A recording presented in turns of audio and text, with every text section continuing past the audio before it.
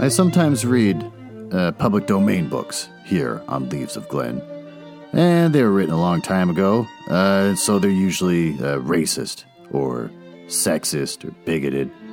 But in there somewhere and all that is a story, and that's why those stories are famous. Other times, I read works from independent authors, and they're delightfully not racist, but they might have adult language or adult situations. So that's your warning, but I'm sure you are grown up enough to handle it. Don't write to me complaining. When I was a kid, I used to hear about my dad growing up in the 1940s and thought it was insane. He came from another world. He might as well have said that he grew up in the 1890s, like it was just that bizarre to me. And I've been having the same experience with my kids. My oldest daughter has discovered, it during a move, my entire CD collection from the late 80s all the way through to the early 2000s. And she has a million questions about them. Like, did you just buy these not knowing anything about them? And I said, well, yeah. I mean, I knew that I liked a band, so I go get their album, and then hopefully I like that album. And she'd say, why would you do that? And I was like, well, it's the only option you had. Or maybe if you're lucky, you'd hear them on the radio, but I didn't listen to music that was top 40 music. She says, that's so crazy. I can't imagine. I mean, listening to a whole album just seems so weird. Like, why would you want to listen to all these songs from one person? And I said, I don't know. You like the person. You want to listen to all their stuff. She goes, that's not the way we do it on Spotify. We just listen to one song, and that was good, and then you move on. And I thought, well, that's weird. And then she asked me about the 80s and the 90s. And said the 80s seemed really cool. It must have been great growing up in the 80s. I said, no. Popular music in the 80s was horrible. The entire culture of that decade was defined by suburban white people. And you can tell, because it's all embarrassing. All the makeup and the big hair and for some reason, blouses. Blouses is something that didn't go away. It just started in the 60s, just kept going. And in the 80s, men were walking around wearing blouses. Like Flock of Seagulls is a perfect example. I don't know. You could just go on. I mean, look at the members of the Eurythmics.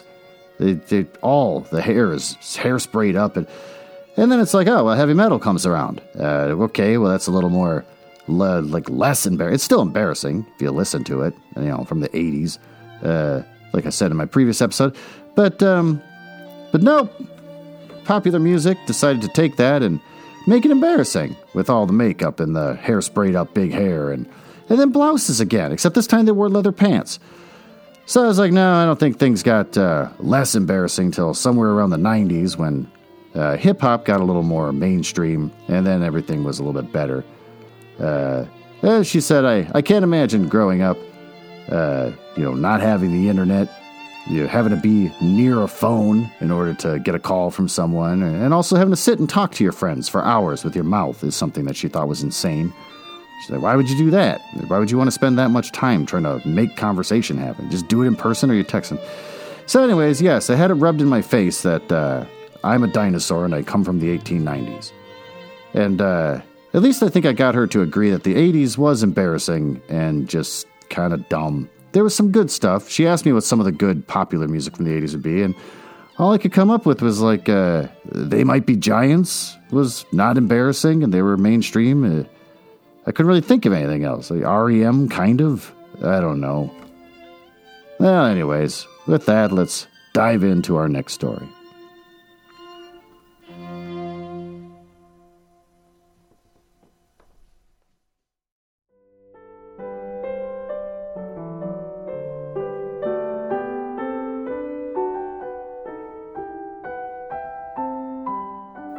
Well, the author for this episode is Alexander Pushkin. I will not even try to say his middle name. I'll try Sergeyevich. Born the 6th of June, 1799, and died the 10th of February, 1837. Now, he was a Russian poet, playwright, and novelist of the Romantic era, who is considered by many the greatest Russian poet and the founder of modern Russian literature. And that's kind of all that's worth reading about him, because just like every other Russian author, at least from this collection of works that I've been reading, they either come from some line of nobility or some very proud and esteemed military family. And it's not the most exciting thing to read. With that, let's dive into this story. The Queen of Spades by Alexander Pushkin. There was a card party at the rooms of Numerov of the Horse Guards. Okay, the long winter night passed away imperceptibly, and it was 5 o'clock in the morning before the company sat down to supper. Those who had won ate with a good appetite, and the others sat staring absently at their empty place. When the champagne appeared, however, the conversation became more animated, and all took part in it. And how did you fare, Surin? Asked the host. Oh, I lost as usual. I must confess that I am unlucky. I play Mirandol. I always keep cool. I never allow anything to put me out, and yet I always lose. And you did not once allow yourself to be tempted to back to the red. Your firmness astonishes me. But what do you think of Herman? Said one of the guests, pointing to a young engineer. He's never had a card in his hand in his life, and he's never in his life laid a wager. Yet he sits here till 5 o'clock in the morning watching our play. Play interests me. They're having alcohol at 5 in the morning? Play interests me very much, said Herman, but I'm not in the position to sacrifice the necessary in the hope of winning the superfluous. Herman is a German. Oh, well, that's cute. He is an economical, that is all, observed Tomsky. Why am I having such a tough time? But if there is one person that I cannot understand, it is my grandmother, the Countess Anna Fedovna. How so? Inquired the guest.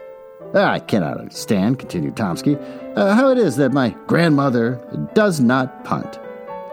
What is there remarkable about an old lady of 80 not punting? What do they mean by punting? Said Naramov.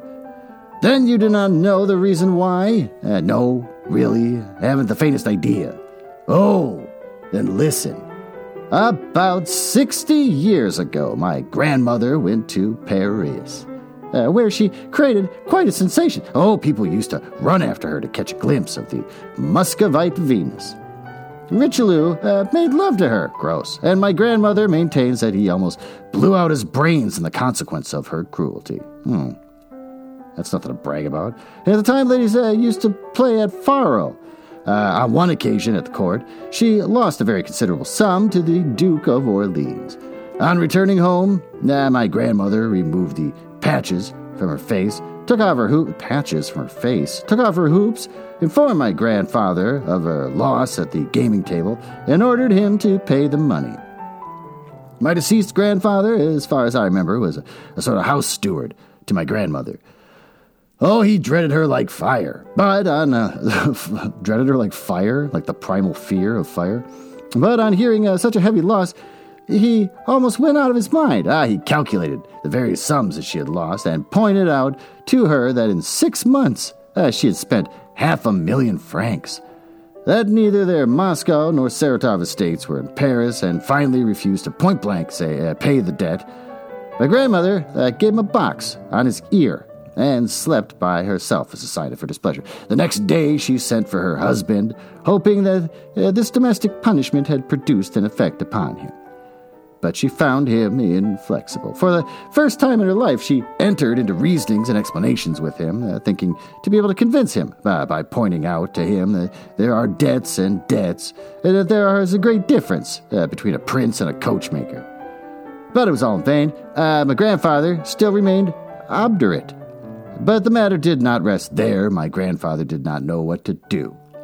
Grandmother did not know what to do. I don't know what's happening to my eyes. Maybe this is the decline of this show, where I slowly start to go blind and I can't read anymore. My grandmother did not know what to do. She had shortly before become acquainted with a very remarkable man. You've heard of Count St. Germain, about whom so many marvelous stories are told. You know that he represented himself as the Wandering Jew. as the discoverer of the elixir of life, of the philosopher's stone, and so forth. Oh, some laughed at him as a charlatan, but Casanova, in his memoirs, says that he was a spy. But, be that as it may, Saint Germain, in spite of the mystery surrounding him, was a very fascinating person. Oh, is much sought after in the best circles of society. Even to this day, my grandmother retains an affectionate recollection of him and becomes quite angry if anyone speaks disrespectfully of him. My grandmother knew that Saint Germain had large sums of money at his disposal. She resolved to have recourse to him, and she wrote a letter to him asking him to come to her without delay. The queer old man immediately waited upon her and found her overwhelmed with grief. Oh, she described to him in the blackest colors of the barbarity of her husband, and ended by declaring that her whole hope depended upon his friendship and amiability. Saint Germain reflected. "I can advance you the sum you want," said he, "but I know that you would not rest easy until you had paid me back, and I should not like to bring fresh troubles upon you, but there is another way of getting out of your difficulty. You can win back your money." "But, my dear Count," replied my grandmother, "I tell you that I haven't any money left." "Oh, money is not necessary," replied Saint Germain. "Be pleased to listen to me." Then he revealed to her a secret, for which each of us would give a good deal.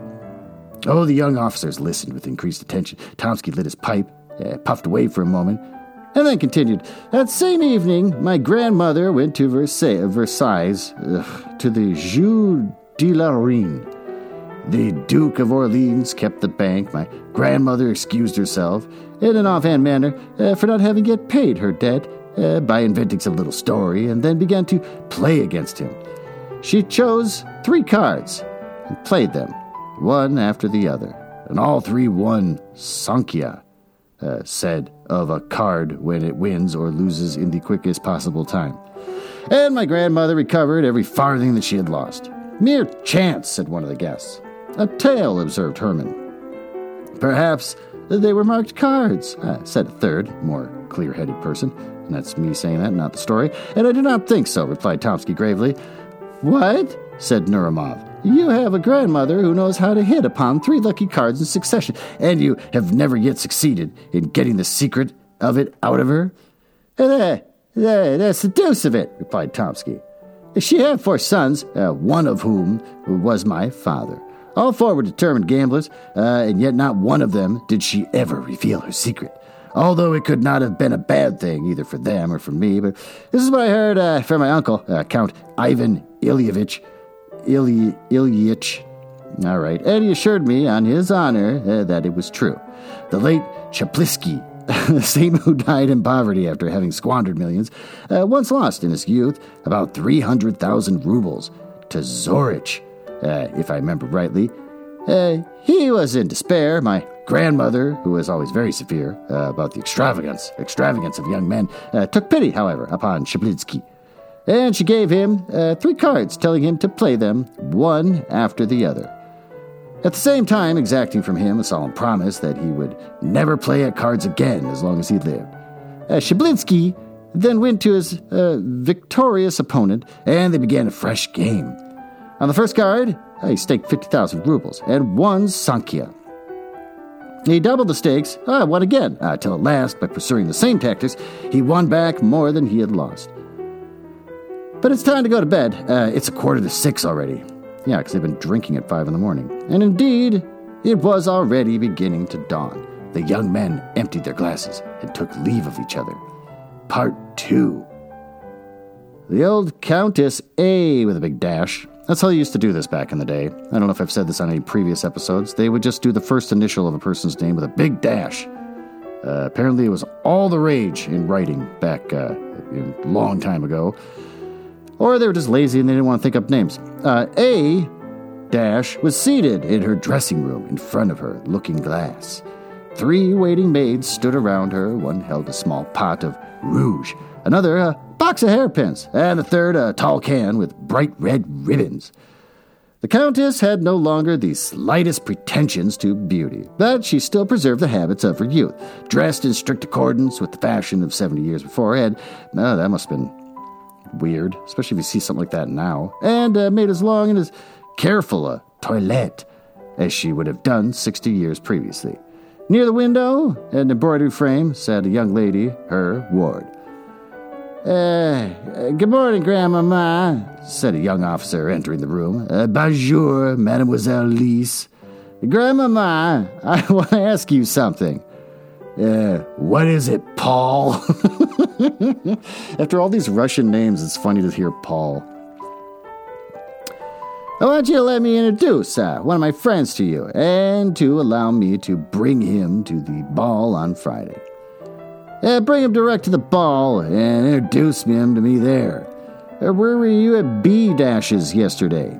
Oh, yes, everything went off very pleasantly, and dancing was kept up until 5 o'clock. How charming Yelolitskaya was. But, my dear, what is there charming about her, isn't she? Like her grandmother, the Princess Daria Petrovna. By the way, she must be very old. The Princess Daria Petrovna. How do you mean old? Cried Tomsky, thoughtlessly. She died 7 years ago. The young lady raised her head and made a sign to the young officer. He then remembered that the old countess was never to be informed of the death of any of her contemporaries, and he bit his lips. But the old countess heard the news with the greatest indifference. Dead, said she, and I did not know it. And we were appointed maids of honor at the same time, and when we were presented to the empress, and the countess for the 100th time related to her grandson one of her anecdotes. Come, Paul, said she when she had finished her story. Help me to get up. Lizanka, where's my snuff box? And the countess with her 3 maids went behind a screen to finish her toilette. Tomsky was left alone with the young lady. Who's the gentleman you wish to introduce to the countess? Asked Letoviska Ityavianovna in a whisper. Naramov. Do you know him? No. Is he a soldier or a civilian? A soldier. Is he in the engineers? No, in the cavalry. What made you think he was in the engineers? The young lady smiled, but made no reply. Paul, cried the countess from behind the screen, send me some new novel, only don't let it be one of the present-day style. What do you mean, grandmother? That is a novel in which the hero strangles neither his father nor mother, in which there are no drowned bodies. I have a great horror of drowned persons. Oh, so is she reflecting on Russian literature of the time, being depressing, where everyone dies all the time and stuff? There's no such novels nowadays. Would you like a Russian one? Are there any Russian novels? Send me one, my dear. Pray send me one.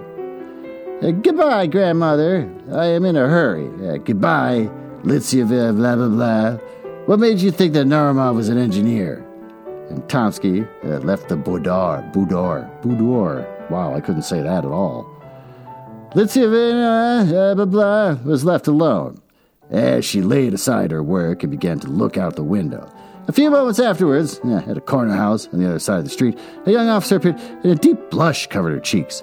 And she took up her work again and bent her head down over the frame. At the same moment, the countess returned completely dressed. Order the carriage, Lisaveta,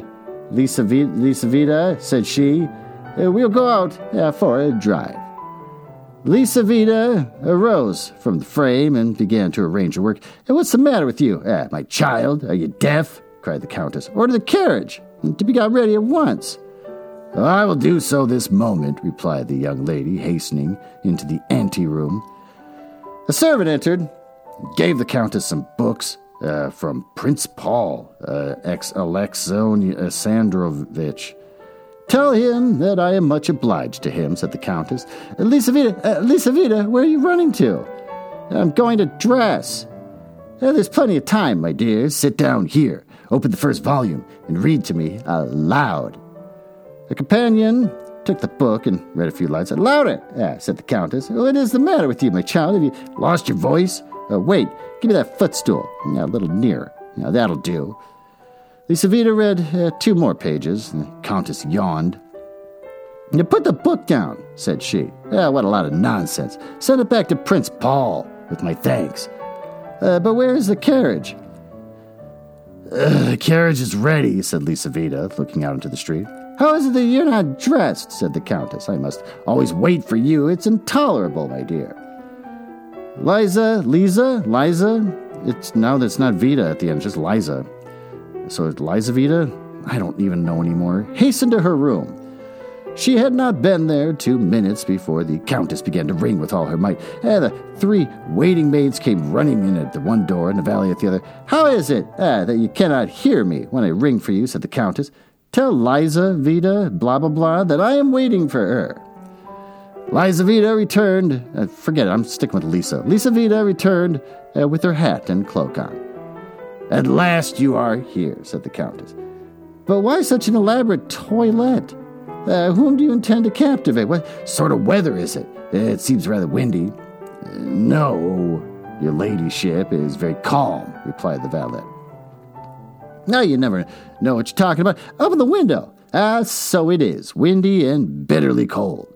Unharness the horses, Lisaveta. We won't be going out. There was no need for you to deck yourself like that. What a life is mine, thought Lisaveta, blah, blah, blah. And in truth, Lisaveta, blah, blah, blah, was a very unfortunate creature. The bread of this stranger is bitter, says Dante, and his staircase is hard to climb. But who can know what the bitterness of dependence is so well as the poor companion of an old lady of quality? The Countess A- had no means, a bad heart. But she was so capricious, like a woman who had been spoilt by the world, as well as being avaricious and egotistical. Like all old people who have seen their best days and whose thoughts are with the past, not the present. She participated in all the vanities of the great world, with the balls. She sat in a corner, painted and dressed in old-fashioned style, like a deformed but indispensable ornament of the ballroom. All the guests on entering approached her and made a profound bow, as if in accordance with a set ceremony. But after that, nobody took any further notice of her. As she received the whole town at her house, and she observed the strictest etiquette. Although she could not no longer recognize the faces of the people, her numerous domestics growing fat and old in her antechamber and the servants' hall did just as they liked, and they vied with each other in robbing the aged Countess in the most barefaced manner. Lisaveta, blah, blah, blah, was the martyr of the household. She made tea and was reproached with using, too much sugar. She read novels aloud to the Countess, and the faults of the author were visited upon her head. She accompanied the Countess in her walks and was held answerable for the weather and the state of the pavement. A salary was attached to the post, but she rarely received it, although she was expected to dress like everybody else, that is to say, like very few indeed. In society, she played the most pitiable role. Everybody knew her, and nobody paid any attention. At balls, she danced only when a partner was wanted, and ladies would only take hold of her arm when it was necessary to lead her out of the room to attend to their dresses. She was very self-conscious, and she felt her position keenly, and she looked about her with impatience for a deliverer to come to her rescue. But the young men, calculating in their giddiness, honored her with very little attention, although Lisaveta blah blah blah was 100 times prettier than the barefaced and cold-hearted, marriageable girls around whom they hovered. Many a time did she quietly slink away from the glittering but wearisome drawing room to go and cry in her own little poor room, in which she stood a screen and a chest of drawers and a looking-glass and a painted bedstead, and where a tallow candle burnt feebly in the copper candlestick. One morning, this is about 2 days after the evening party described at the beginning of the story, and a week previous to the scene at which we had just assisted, Lisaveta, blah, blah, blah, was seated near the window at her embroidery frame, when, happening to look out on the street, she caught sight of a young engineer officer standing motionless with his eyes fixed upon her window. She lowered her head and went on again with her work. About 5 minutes afterwards, she looked out again, and the young officer was still standing in the same place, not being in the habit of coquetting with passing officers. She did not continue to gaze out into the street, went on sewing for a couple hours without raising her head. Dinner was announced, and she rose up and began to put her embroidery away. But glancing casually out of the window, she perceived the officer again. This seemed to her very strange. Yeah, kind of stalkerish, not flattering at all. After dinner, she went to the window with a certain feeling of uneasiness. Yeah, but the officer was no longer there, thank God, and she thought no more about him. A couple days afterwards, just as she was stepping into the carriage with the Countess, she saw him again. He was standing close behind the door, with his face half concealed by his fur collar, but his dark eyes sparkled beneath his cap. Lizaveta felt alarmed, though she knew not why, and she trembled as she seated herself in the carriage. Returning home, as she hastened to the window, the officer was standing in his accustomed place with his eyes fixed upon her. She drew back, a prey to curiosity, and agitated by the feeling which was quite new to her. From that time forward, not a day passed without the young officer making his appearance under the window at the customary hour. And between him and her was established a sort of mute acquaintance. Sitting in her place of work, she used to feel his approach, and raising her head, she could look at him longer and longer. Each day, the young man seemed to be very grateful to her. She saw with the sharp eye of youth how a sudden flush covered his pale cheeks each time that their glances met. After about a week, she commenced to smile at him. When Tomsky asked permission of his grandmother, the Countess, to present one of his friends to her, the young girl's heart beat violently. But hearing that Naramov was not an engineer, she regretted that by her thoughtless question she had betrayed her secret to the volatile Tomsky. Herman was the son of a German, Herman the German, who had become a naturalized Russian and from whom he had inherited a small capital. Being firmly convinced of the necessity of preserving his independence, Herman did not touch his private income, but lived on his pay without allowing himself the slightest luxury. Moreover, he was reserved and ambitious, and his companions really had the opportunity of making merry at the expense of his extreme parsimony, and had the strong passions and ardent imagination, but his firmness of disposition preserved him from the ordinary errors of young men. Thus, though a gamester at heart, he never touched a card, for he considered this position not to allow him, as he said, to risk the necessity in the hope of winning the superfluous. Yet he would sit for nights together at the card table and follow with feverish anxiety the different turns of the game. The story of the three cards had produced a powerful impression upon his imagination. All night long, he could think of nothing else. If, he thought to himself, the following evening, as he walked along the streets of St. Petersburg, if the old Countess would but reveal her secrets to me, if she would only tell me the names of the three winning cards, why, should I not try my fortune? I must get introduced to her and win her favor, become her lover. But all that will take time, and she is 87 years old, and she might be dead in a week, in a couple of days even. But the story itself, can it really be true? Oh, no. Economy, temperance, and industry. Those are my three winning cards. By means of them, I shall be able to double my capital, increase it sevenfold, and procure for myself ease and independence. Musing in this manner, he walked on until he found himself in one of the principal streets of St. Petersburg, in front of a house of antiquated architecture. The street was blocked with equipages. Carriages, one after another, drew up in front of the brilliantly illuminated doorway. At one moment, there stepped out onto the pavement the well-shaped little foot of some young beauty. At another, the heavy boot of a cavalry officer. And then the silk stockings and shoes of a member of the diplomatic world. Furs and cloaks passed in rapid succession before the gigantic porter at the entrance. Herman stopped. Whose house is this? He asked the watchman at the corner. The Countess A-'s, replied the watchman. Herman started. The strange story of the three cards again presented itself to his imagination. He began walking up and down before the house, thinking of its owner, and a strange secret. Returning late to his modest lodging, he could not go to sleep for a long time, and when at last he did doze off, he could dream of nothing but cards. Green tables, and piles of banknotes, and heaps of ducats. And he played one card after the other, ducats. Whatever. He played one card after the other, winning uninterruptedly, and then he gathered up the gold and filled his pockets with the notes. And when he woke up late the next morning, he sighed over the loss of his imaginary wealth. And then, sallying out into the town, he found himself once more in front of the Countess's residence. Some unknown power seemed to have attracted him thither. Oh, he stopped and looked up at the windows. At one of these, he saw the head of a luxuriant black hair, which was bent down, probably over some book or embroidery frame. The head was raised, and Herman saw a fresh complexion and a pair of dark eyes. That moment decided his fate. Part 3.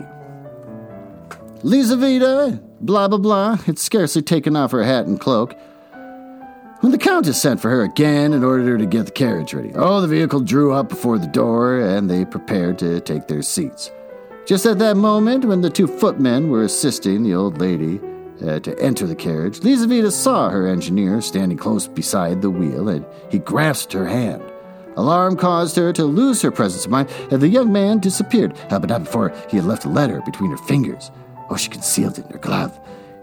During the whole of the drive, she neither saw nor heard anything. It was the custom of the Countess, went out for an airing in the carriage, to be consistently asked such questions as, who's that person? Met us just now. What is the name of this bridge? What's written on that signboard? And on this occasion, however, Lizaveta returned with vague and absurd answers. The Countess began to get angry with her. What's the matter with you, my dear? She exclaimed. Have you taken leave of your senses? Or what is it? Do you not hear me or understand what I say? Heaven be thanked, I am still in my right mind and can speak plainly enough. Lizaveta, blah, blah, blah, did not hear her, and on returning home, she ran to her room and drew the letter out of her glove. It was not sealed, and Lizaveta read it. The letter contained a declaration of love, and it was tender and respectful. It copied word for word from a German novel, but Lizaveta did not know anything of the German language, and she was quite delighted. For all that, the letter caused her to feel exceedingly uneasy, and for the first time in her life, she was entering into secret and confidential relations with the young man. His boldness alarmed her. She reproached herself for her imprudent behavior and knew not what to do.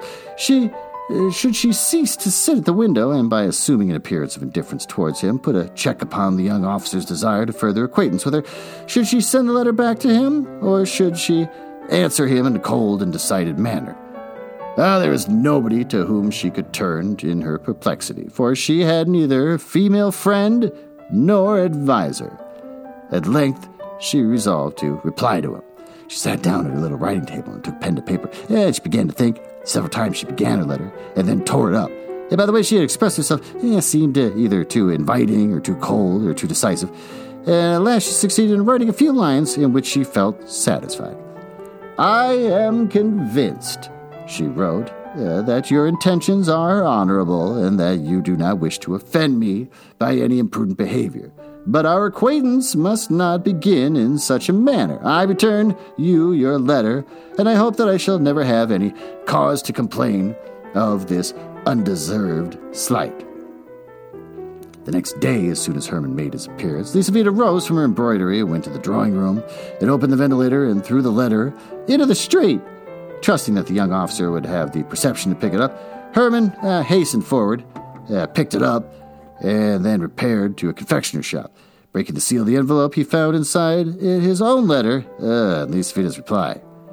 He had expected this, and he returned home, his mind deeply occupied with his intrigue.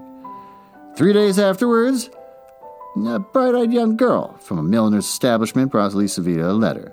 Lizaveta opened it with great uneasiness, fearing that it was a demand for money. When suddenly she recognized Herman's handwriting. You have made a mistake, my dear, said she. This letter is not for me. Oh, yes, it is for you, replied the girl, smiling very knowingly. Have you the goodness to read it? Lizaveta glanced at the letter. Herman requested an interview. It cannot be, she cried, alarmed at the audacious request, and the manner in which it was made. This letter is certainly not for me. And she tore it into fragments. If the letter's not for you, why are you torn it up? Said the girl. I should have given it back to the person who sent it. It'd be good enough, my dear, said Lizaveta, disconcerted by her remark, not to bring me any more letters. For the future. And tell the person who sent it to you that you ought to be ashamed. But Herman was not the man to be thus put off. Every day Elisaveta received from him a letter, sent now in this way, now in that, and they were no longer translated from the German. Herman wrote them under the inspiration of passion, and spoke in his own language, and they bore full testimony to the inflexibility of his desire and the disordered condition of his uncontrollable imagination. Yeah, this is just harassment. I mean, does this work? If I did this to somebody, would I eventually wind up dating them? I wouldn't think so. I think they would just get terrified. Elisaveta no longer thought of sending them back to him. She became intoxicated with them and began to reply to them. And little by little, her answers became longer and more affectionate. At last, she threw out of the window to him the following letter. This evening, there is going to be a ball at the embassy. Oh, the Countess will be there, and we shall remain there until 2 o'clock. You now have an opportunity of seeing me alone. As soon as the Countess is gone, the servants will probably go out, and there will be nobody left but the Swiss. But he usually goes to sleep in his lodge. Come out at 11:30. Walk straight upstairs. If you meet anybody in the anteroom, ask if the Countess is at home. This is very not smart to let a potential rapist / murderer, whatever, come in through the back and help him sneak in without anyone seeing him. You'll be told no, in which case there will be nothing left for you to do but to go away again. But it is most probable that you will meet nobody. The maid servants will all be together in one room. On leaving the anteroom, turn to the left. Walk straight on until you reach the Countess's bedroom. In the bedroom, behind a screen, you will find 2 doors. The one on the right leads to a cabinet, which the Countess never enters. The one on the left leads to a corridor, at the end of which a little winding staircase leads to my room. Man, that's confusing. Ooh, Herman trembled like a tiger as he waited for the appointed time to arrive. At 10 o'clock in the evening, he was already in front of the Countess's house. The weather was terrible. Oh, the wind blew with great violence. And the sleety snow fell in large flakes. Oh, the lamps emitted a feeble light, and the streets were deserted. From time to time, a sledge, drawn by a sorry-looking hack, passed by on the lookout for a belated passenger. Herman was enveloped in a thick overcoat and felt neither wind nor snow. Well, good for him.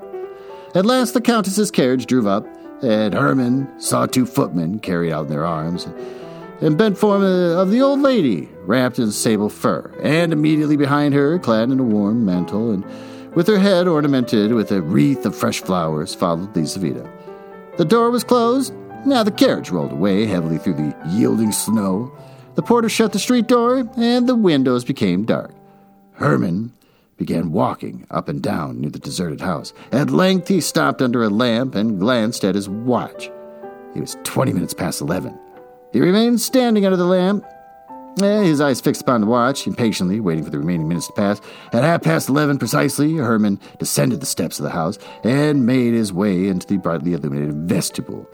The porter was not there, and Herman hastily ascended the staircase, opened the door to the anteroom, saw a footman sitting asleep in an antique chair by the side of the lamp. With a light, firm step, Herman passed by him. The drawing room, the dining room were in darkness, but a feeble reflection penetrated thither from the lamp in the anteroom. Herman reached the Countess's bedroom. Before a shrine, which was full of old images, a golden lamp was burning. Faded stuffed chairs and divans with soft cushions stood in melancholy symmetry around the room, the walls of which were hung with China silk. On one side of the room hung 2 portraits painted in Paris by Madame Lebrun. One of these represented a stout, red-faced man of about 40 years of age in a bright green uniform, and with a star upon his breast. The other, a beautiful young woman, with aquiline nose, forehead curls, and a rose in her powdered hair. In the corners stood porcelain shepherds and shepherdesses, dining room clocks from the workshop of the celebrated Lafoy, bandboxes, roulettes, fans. The various playthings for the amusement of ladies were in vogue at the end of the last century, when Montgolfiers balloons and Mesmer's magnetism were the rage. Herman stepped back behind the screen. At the back of it stood a little iron bedstead. On the right was the door, which led to the cabinet, and on the left, the other, which led to the corridor. He opened the latter, and he saw the little winding staircase which led to the room of the poor companion. But he retraced his steps and entered the dark cabinet. The time passed slowly, always still. The clock in the drawing room struck 12, and the strokes echoed through the room, one after another, and everything was quiet again. Oh, Herman stood leaning against the cold stove. He was calm, and his heart beat regularly, like that of a man resolved upon a dangerous but inevitable undertaking. 1 o'clock in the morning struck, and then 2. And then he heard the distant noise of carriage wheels. An involuntary agitation took possession of him. The carriage drew near and stopped. He heard the sound of the carriage steps being let down, and all was bustle within the house. Oh, the servants were running hither and thither. Feels like that's been said more than once so far in this book. There was a confusion of voices, and the rooms were lit up. 3 antiquated chambermaids entered the bedroom, and they were shortly afterward followed by the Countess, who, more dead than alive, sank into a Voltaire armchair. Now, Herman peeped through a chink.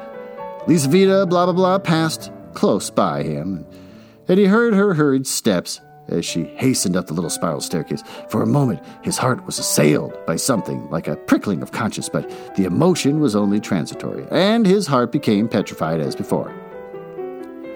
The Countess began to undress before a looking-glass. Her rose-bedecked cap was taken off, and then her powdered wig was removed from off her white and closely cut hair. Hairpins fell in showers around her. Oh, boy. And her yellow satin dress, brocaded with silver, fell down at her swollen feet. Herman was a witness of the repugnant mysteries of her toilette, and at last the Countess was in her nightcap and dressing gown, thank God. And in this costume, more suitable to her age, she appeared less hideous and deformed. Like all old people, in general, the Countess suffered from sleeplessness. Having undressed, she seated herself at the window of the Voltaire armchair and dismissed her maids. Oh, the candles were taken away, and once more the room was left with only one lamp burning in it. The Countess sat there looking quite yellow, mumbling with her flaccid lips, swaying to and fro. Her dull eyes expressed complete vacancy of mind, and looking at her, one would have thought that the rocking of her body was not a voluntary action of her own, but produced by the action of some concealed galvanic mechanism. Suddenly the death-like face assumed an inexplicable expression. The lips ceased to tremble, the eyes became animated. Before the Countess stood an unknown man. "Do not be alarmed, for heaven's sake, do not be alarmed," said he in a low but distinct voice. "I have no intention of doing you any harm. I have only come to ask a favor of you." The old woman looked at him in silence, as if she had not heard what he said. Herman thought that she was deaf. Bending down toward her ear, he repeated what he said, and the aged Countess remained silent as before. "You can ensure the happiness of my life," continued Herman, "and it will cost you nothing. I know that you can name 3 cards in order." Herman stopped. The Countess appeared now to understand what he wanted. Oh, she seemed as if seeking for words to reply. "It was a joke," she replied at last. "I assure you it was only a joke." "Oh, there's no joking about the matter," replied Herman angrily. "Remember Shablisky, for whom you helped win." Oh, the Countess became visibly uneasy. Her features expressed strong emotion, but they quickly resumed her former mobility. "Can you not name me these 3 winning cards?" continued Herman. Oh, the Countess remained silent, and Herman continued. "For whom are you preserving your secret? For your grandsons? They are rich enough without it. They do not know the worth of money. Your cards would be of no use to a spendthrift. He who cannot preserve his paternal inheritance will die in want, even though he had a demon at his service. I am not a man of that sort. I know the value of money. Your 3 cards will not be thrown away upon me. Come." He paused and tremblingly awaited her reply. The Countess remained silent. Herman fell upon his knees. "If your heart has ever known the feeling of love," said he, "if you remember its rapture, if you have ever smiled at the cry of your newborn child, if any human feeling has ever entered into your breast, I entreat you, by the feelings of a wife, a lover, a mother, and by all that is most sacred in life, not to reject my prayer. Reveal to me your secret of what is it to you. May it be connected with some terrible sin, with the loss of eternal salvation. This is very wordy. He's doing all the talking here. He's not gonna win her over. With some bargain of the devil. Reflect. You are old. You are not long to live. I am ready to take your sins upon my soul. Only reveal to me your secret. Remember that the happiness of a man is in your hands, that not only I, but my children and my grandchildren will bless your memory and reverence you as a saint. The old countess answered not a word. Herman rose to his feet. You old hag, he exclaimed, grinding his teeth. Then I will make you answer. And with these words, he drew a pistol from his pocket. At the sight of the pistol, the countess for a second time exhibited strong emotion. She shook her head and raised her hands as if to protect herself from the shot. Then she fell backwards and remained motionless. Come, an end to this childish nonsense, said Herman, taking hold of her hand. I ask you for the last time, will you tell me the names of your 3 cards, or will you not? The countess made no reply. Herman perceived that she was dead. Part 4. Lizaveta blah blah blah was sitting in her room, still in her ball dress, lost in deep thought. On returning home, she had hastily dismissed the chambermaid, who very reluctantly came forward to assist her, saying that she would undress herself, and with a trembling heart had gone up to her own room, expecting to find Herman there, but yet hoping not to find him. At first glance, she convinced herself that he was not there, and then she thanked her fate for having prevented him from keeping the appointment. She sat down without undressing and began to recall to mind all the circumstances which, in no short a time, had carried her so far. It was not 3 weeks since the time that she first saw the young officer in the window, and yet she was already in correspondence with him, and he had succeeded in inducing her to grant him a nocturnal interview! She knew his name only through his having written it at the bottom of some of his letters. She had never spoken to him, and had never heard his voice, and had never heard him spoken of until that evening. But, strange to say, that was very evening at this ball, Tomsky, being piqued with the young Princess Pauline N. who, contrary to her casual custom, did not flirt with him, wished to revenge himself by assuming an air of indifference. He therefore engaged Lizaveta blah blah blah and danced an endless mazurka with her. During the whole of the time, he kept teasing her about her partiality for engineer officers. He assured her that he knew far more than she imagined, and some of his jests were so happily aimed that Lizaveta thought several times that her secret was known to him. From whom have you learned all this? She asked, smiling. From a friend. Of a person very well known to you, replied Tomsky, from a very distinguished man. And who is this distinguished man? His name is Herman. Lizaveta made no reply, but her hands and feet lost all sense of feeling. This Herman, continued Tomsky, is a man of romantic personality. He has the profile of a Napoleon and the soul of a Mephistopheles. I believe that he has at least 3 crimes on his conscience. How pale you become. I have a headache. But what did this Herman, or whatever his name is, tell you? Herman is very much dissatisfied with his friend. He says that in his place he would act very differently. I even think that Herman himself has designs upon you. At least, he listens very attentively to all that his friend has to say about you. Where's he seen me? In church, perhaps, or on the parade. God alone knows where. It may have been in your room, while you were asleep. There's nothing. Is that he... 3 ladies approaching him with the question, "A blue ou regret?" That's probably French. Interrupted the conversation, which he had become so tantalizingly interested to Lizaveta. The lady chosen by Tomsky was the Princess Pauline herself. She succeeded in effecting a reconciliation with him during the numerous turns of the dance, after which he conducted her to her chair. On returning to his place, Tomsky thought no more either of Herman or Lizaveta. He longed to renew the interrupted conversation, but the mazurka came to an end, and shortly afterwards the old countess took her departure. Tomsky's words were nothing more than the customary small talk of the dance. But they sank deep into her soul of the young dreamer. The portrait, sketched by Tomsky, coincided with the picture that she had formed within her own mind, and thanks to the latest romances, the ordinary countenance of her admirer became invested with attributes capable of alarming her and fascinating her imagination at the same time. She was now sitting with her bare arms crossed, and with her head, still adorned with flowers, sunk upon her uncovered bosom. Suddenly the door opened, and Herman entered. She shuddered. "Where were you?" she asked in a terrified whisper.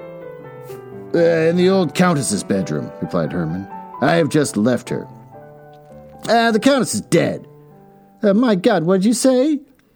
I am afraid," added Herman, "that I am the cause of her death." Lizaveta looked at him, and Tomsky's words found an echo in her soul.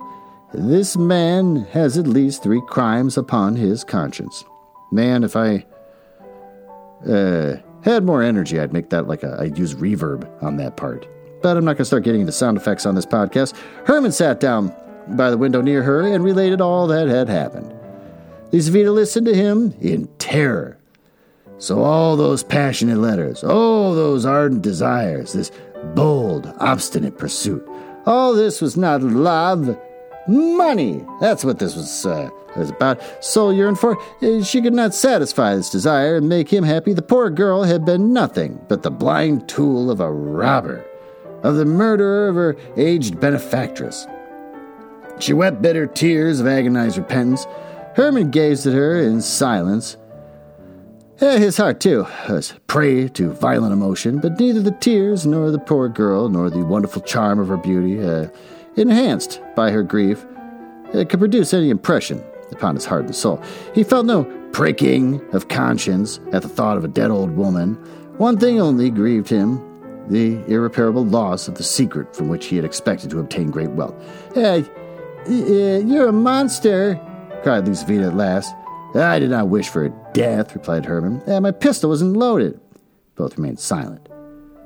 The day began to dawn. Lizaveta extinguished her candle. A pale light illuminated her room. She wiped her tear-stained eyes and raised them toward Herman. He was sitting near the window with his arms crossed and with a fierce frown upon his forehead. In this attitude, he bore a striking resemblance to the portrait of Napoleon. This resemblance struck Lizaveta even.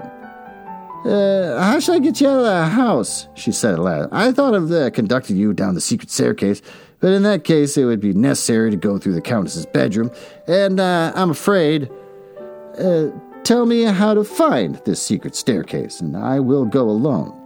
Lizaveta rose, took from her drawer a key, handed it to Herman, and gave him the necessary instructions. Herman pressed her cold, limp hand, kissed her bowed head, and left the room.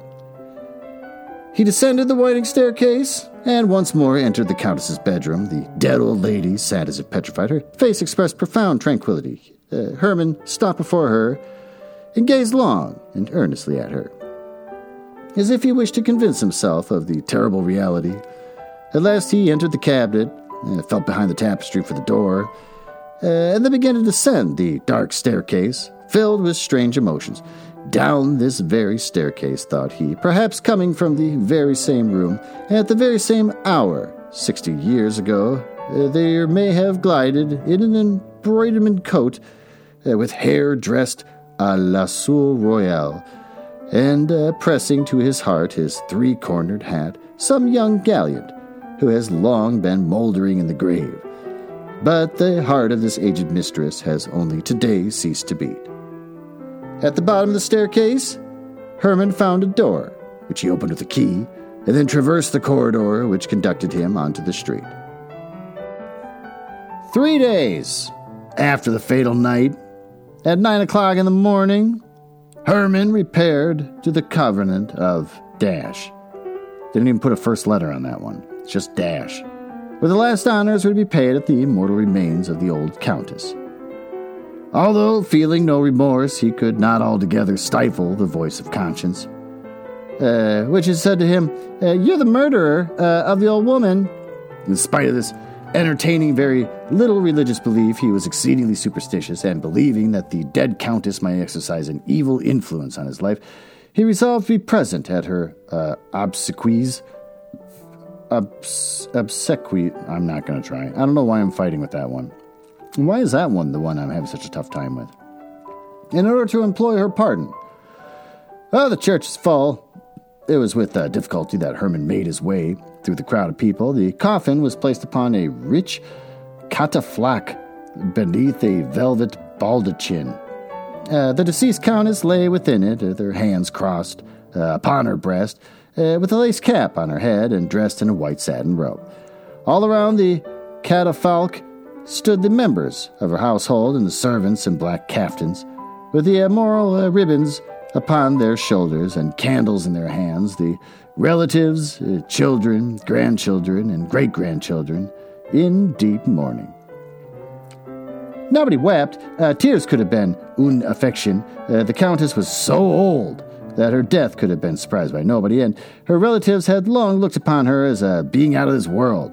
A famous preacher pronounced the funeral sermon in simple and touching words. He described the peaceful passing away of the righteous, who had passed long years in calm preparation for a Christian end. The angel of death found her, said the orator, engaged in pious meditation and waiting for the midnight bridegroom. The service concluded amidst profound silence. The relatives went forward first to take farewell of the corpse, then followed the numerous guests who had come to render the last homage to her for so many years had been the participator of their frivolous amusements. After these followed the members of the countess's household. The last of these was an old woman of the same age as the deceased.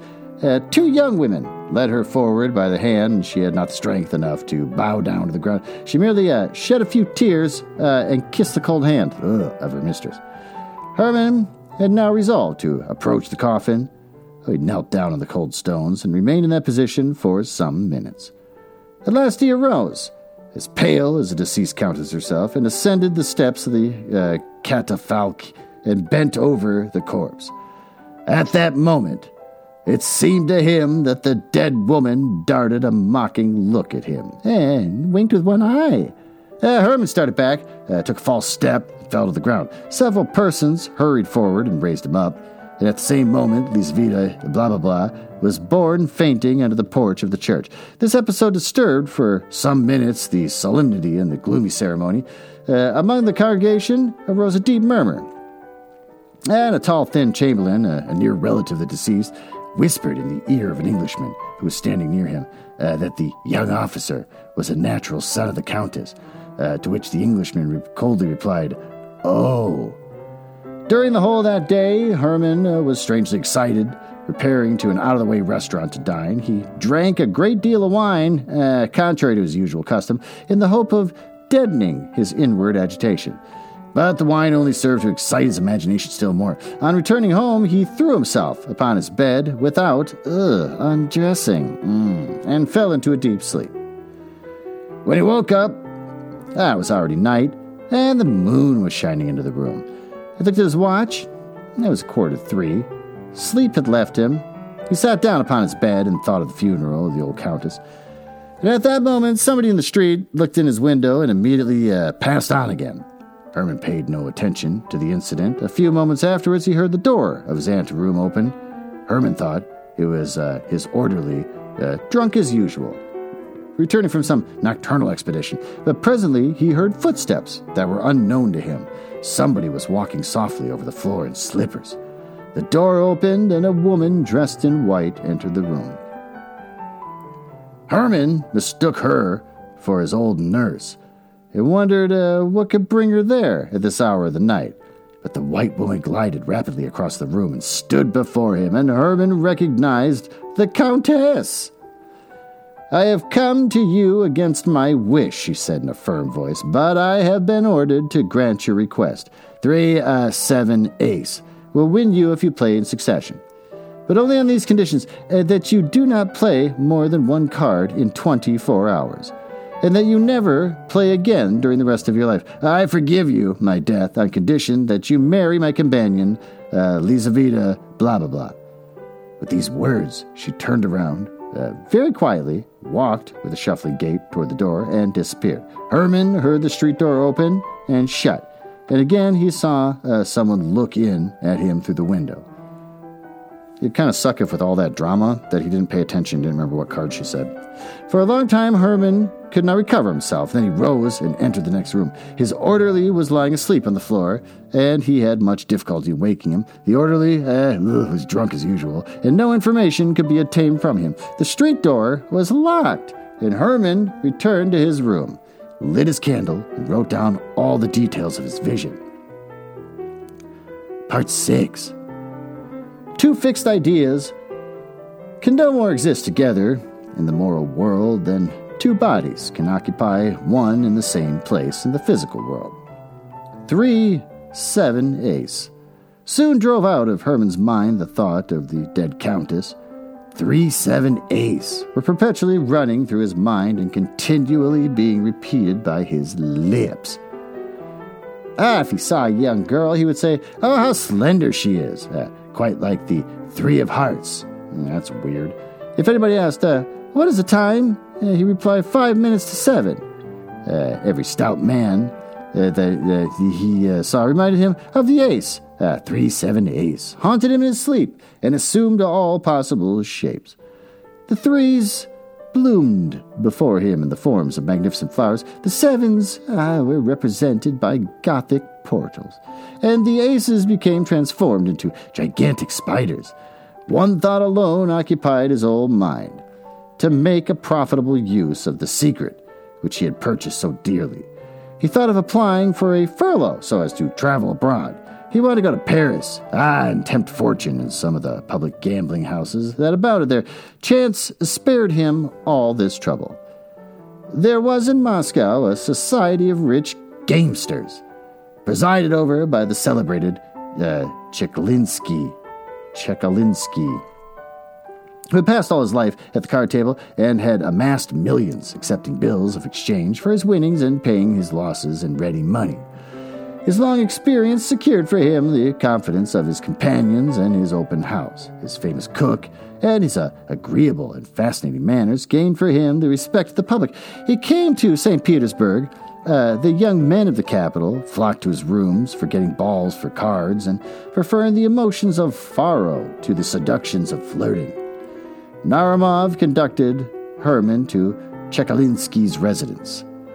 They passed through a suite of magnificent rooms filled with attentive domestics, and the place was crowded. Generals and privy councilors were playing at whist. Young men were lolling carelessly upon the velvet-covered sofas, eating ices and smoking pipes.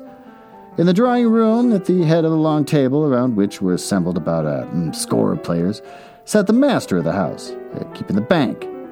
He was a man of about 60 years of age and was very dignified appearance, and his head was covered with silvery white hair. His full, florid countenance expressed good nature, and his eyes twinkled with a perpetual smile. Naramov introduced Herman to him.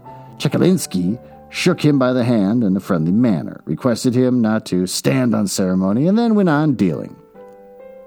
The game occupied some time, and on the table lay there more than 30 cards. Chekalinsky paused after each throw, in order to give the players some time to arrange their cards and note down their losses. Listened politely to the requests, and more politely still, put straight on the corners of the cards that some player's hand had chanced to bend.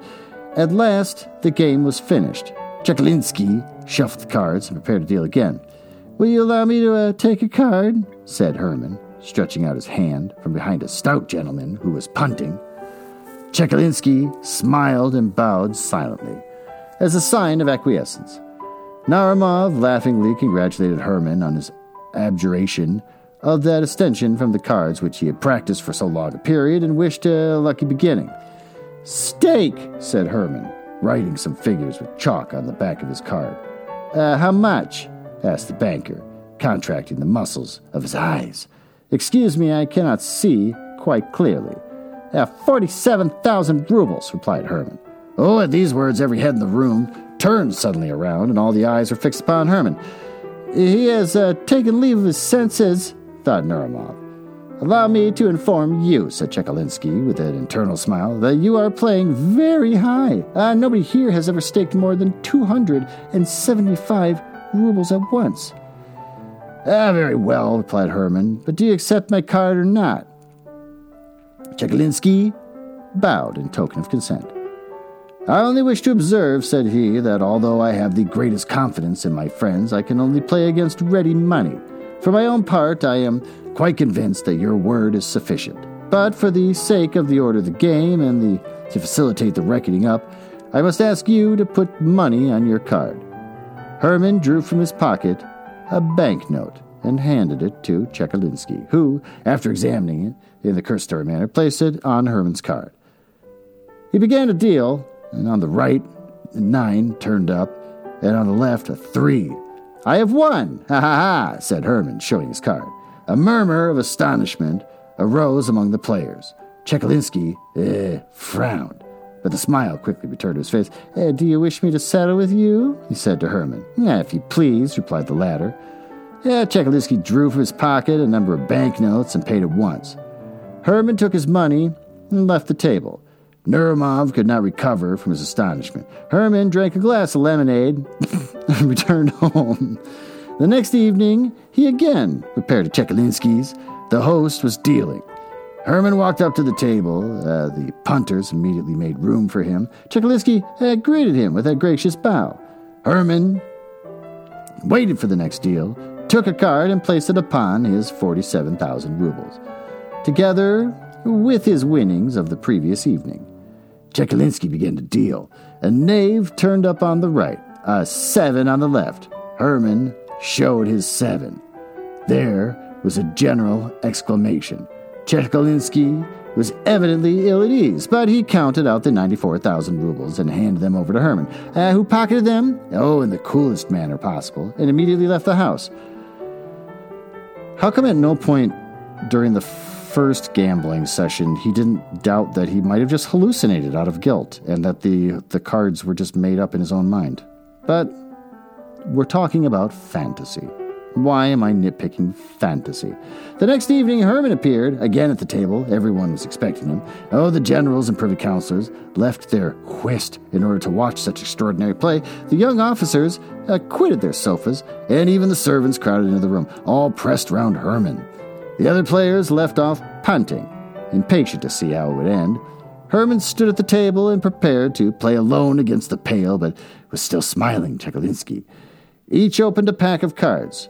Chekalinsky shuffled. Herman took a card and covered it with a pile of banknotes. It was like a duel. Deep silence reigned around. Chekalinsky began to deal. His hands trembled. On the right, a queen turned up, and on the left, an ace. Ace is won, cried Herman, showing his card. Your queen is lost, said Chekalinsky politely. Herman started. Instead of an ace, there lay before him a queen of spades.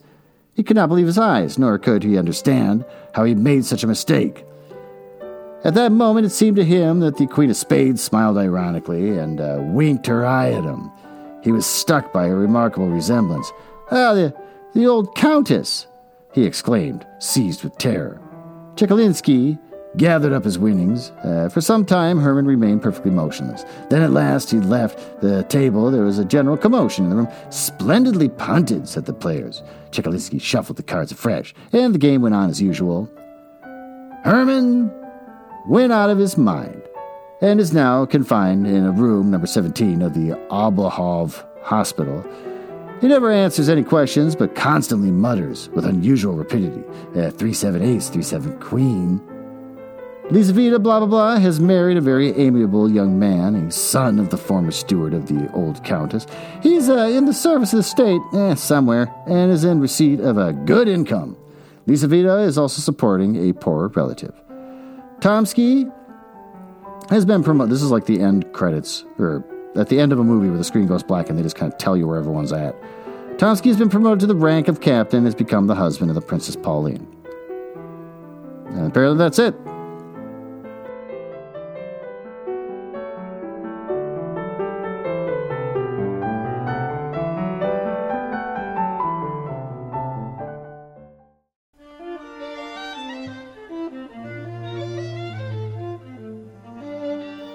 Well, what do we learn from this story? I was about to say short, but I said story, and it came out story.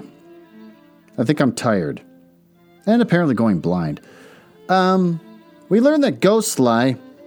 So if a ghost ever tries to get you to gamble all your money on something, don't listen to the ghost, because especially if you're the cause of the ghost's death, they're not going to come back and go, everything's cool. Here's my secrets. Just go marry this really pretty lady and we're good. That's not how ghosts work. Ghosts are always looking for that upper hand. So if a ghost ever visits you, take everything they say with a grain of salt. What do we learn from what I said earlier? How do I tie it in? I think I'm like the Countess to my daughter. I don't know if I dress like I might have in the 90s. But as far as she's concerned, probably thinks I do. I definitely look like a middle-aged man, and I'm sure that I dress just as embarrassingly so. So, but yeah, an old woman wearing clothes that were fashionable 40 years ago? That's insane. That's just ridiculous. That's like people still right now wearing paint-splattered button-up shirts with skinny ties and having, hair sprayed up hair like the 80s. It'd just be too much. It'd be too weird. Well, all right. So there's that for you. I hope you enjoyed it, and I will see you next week.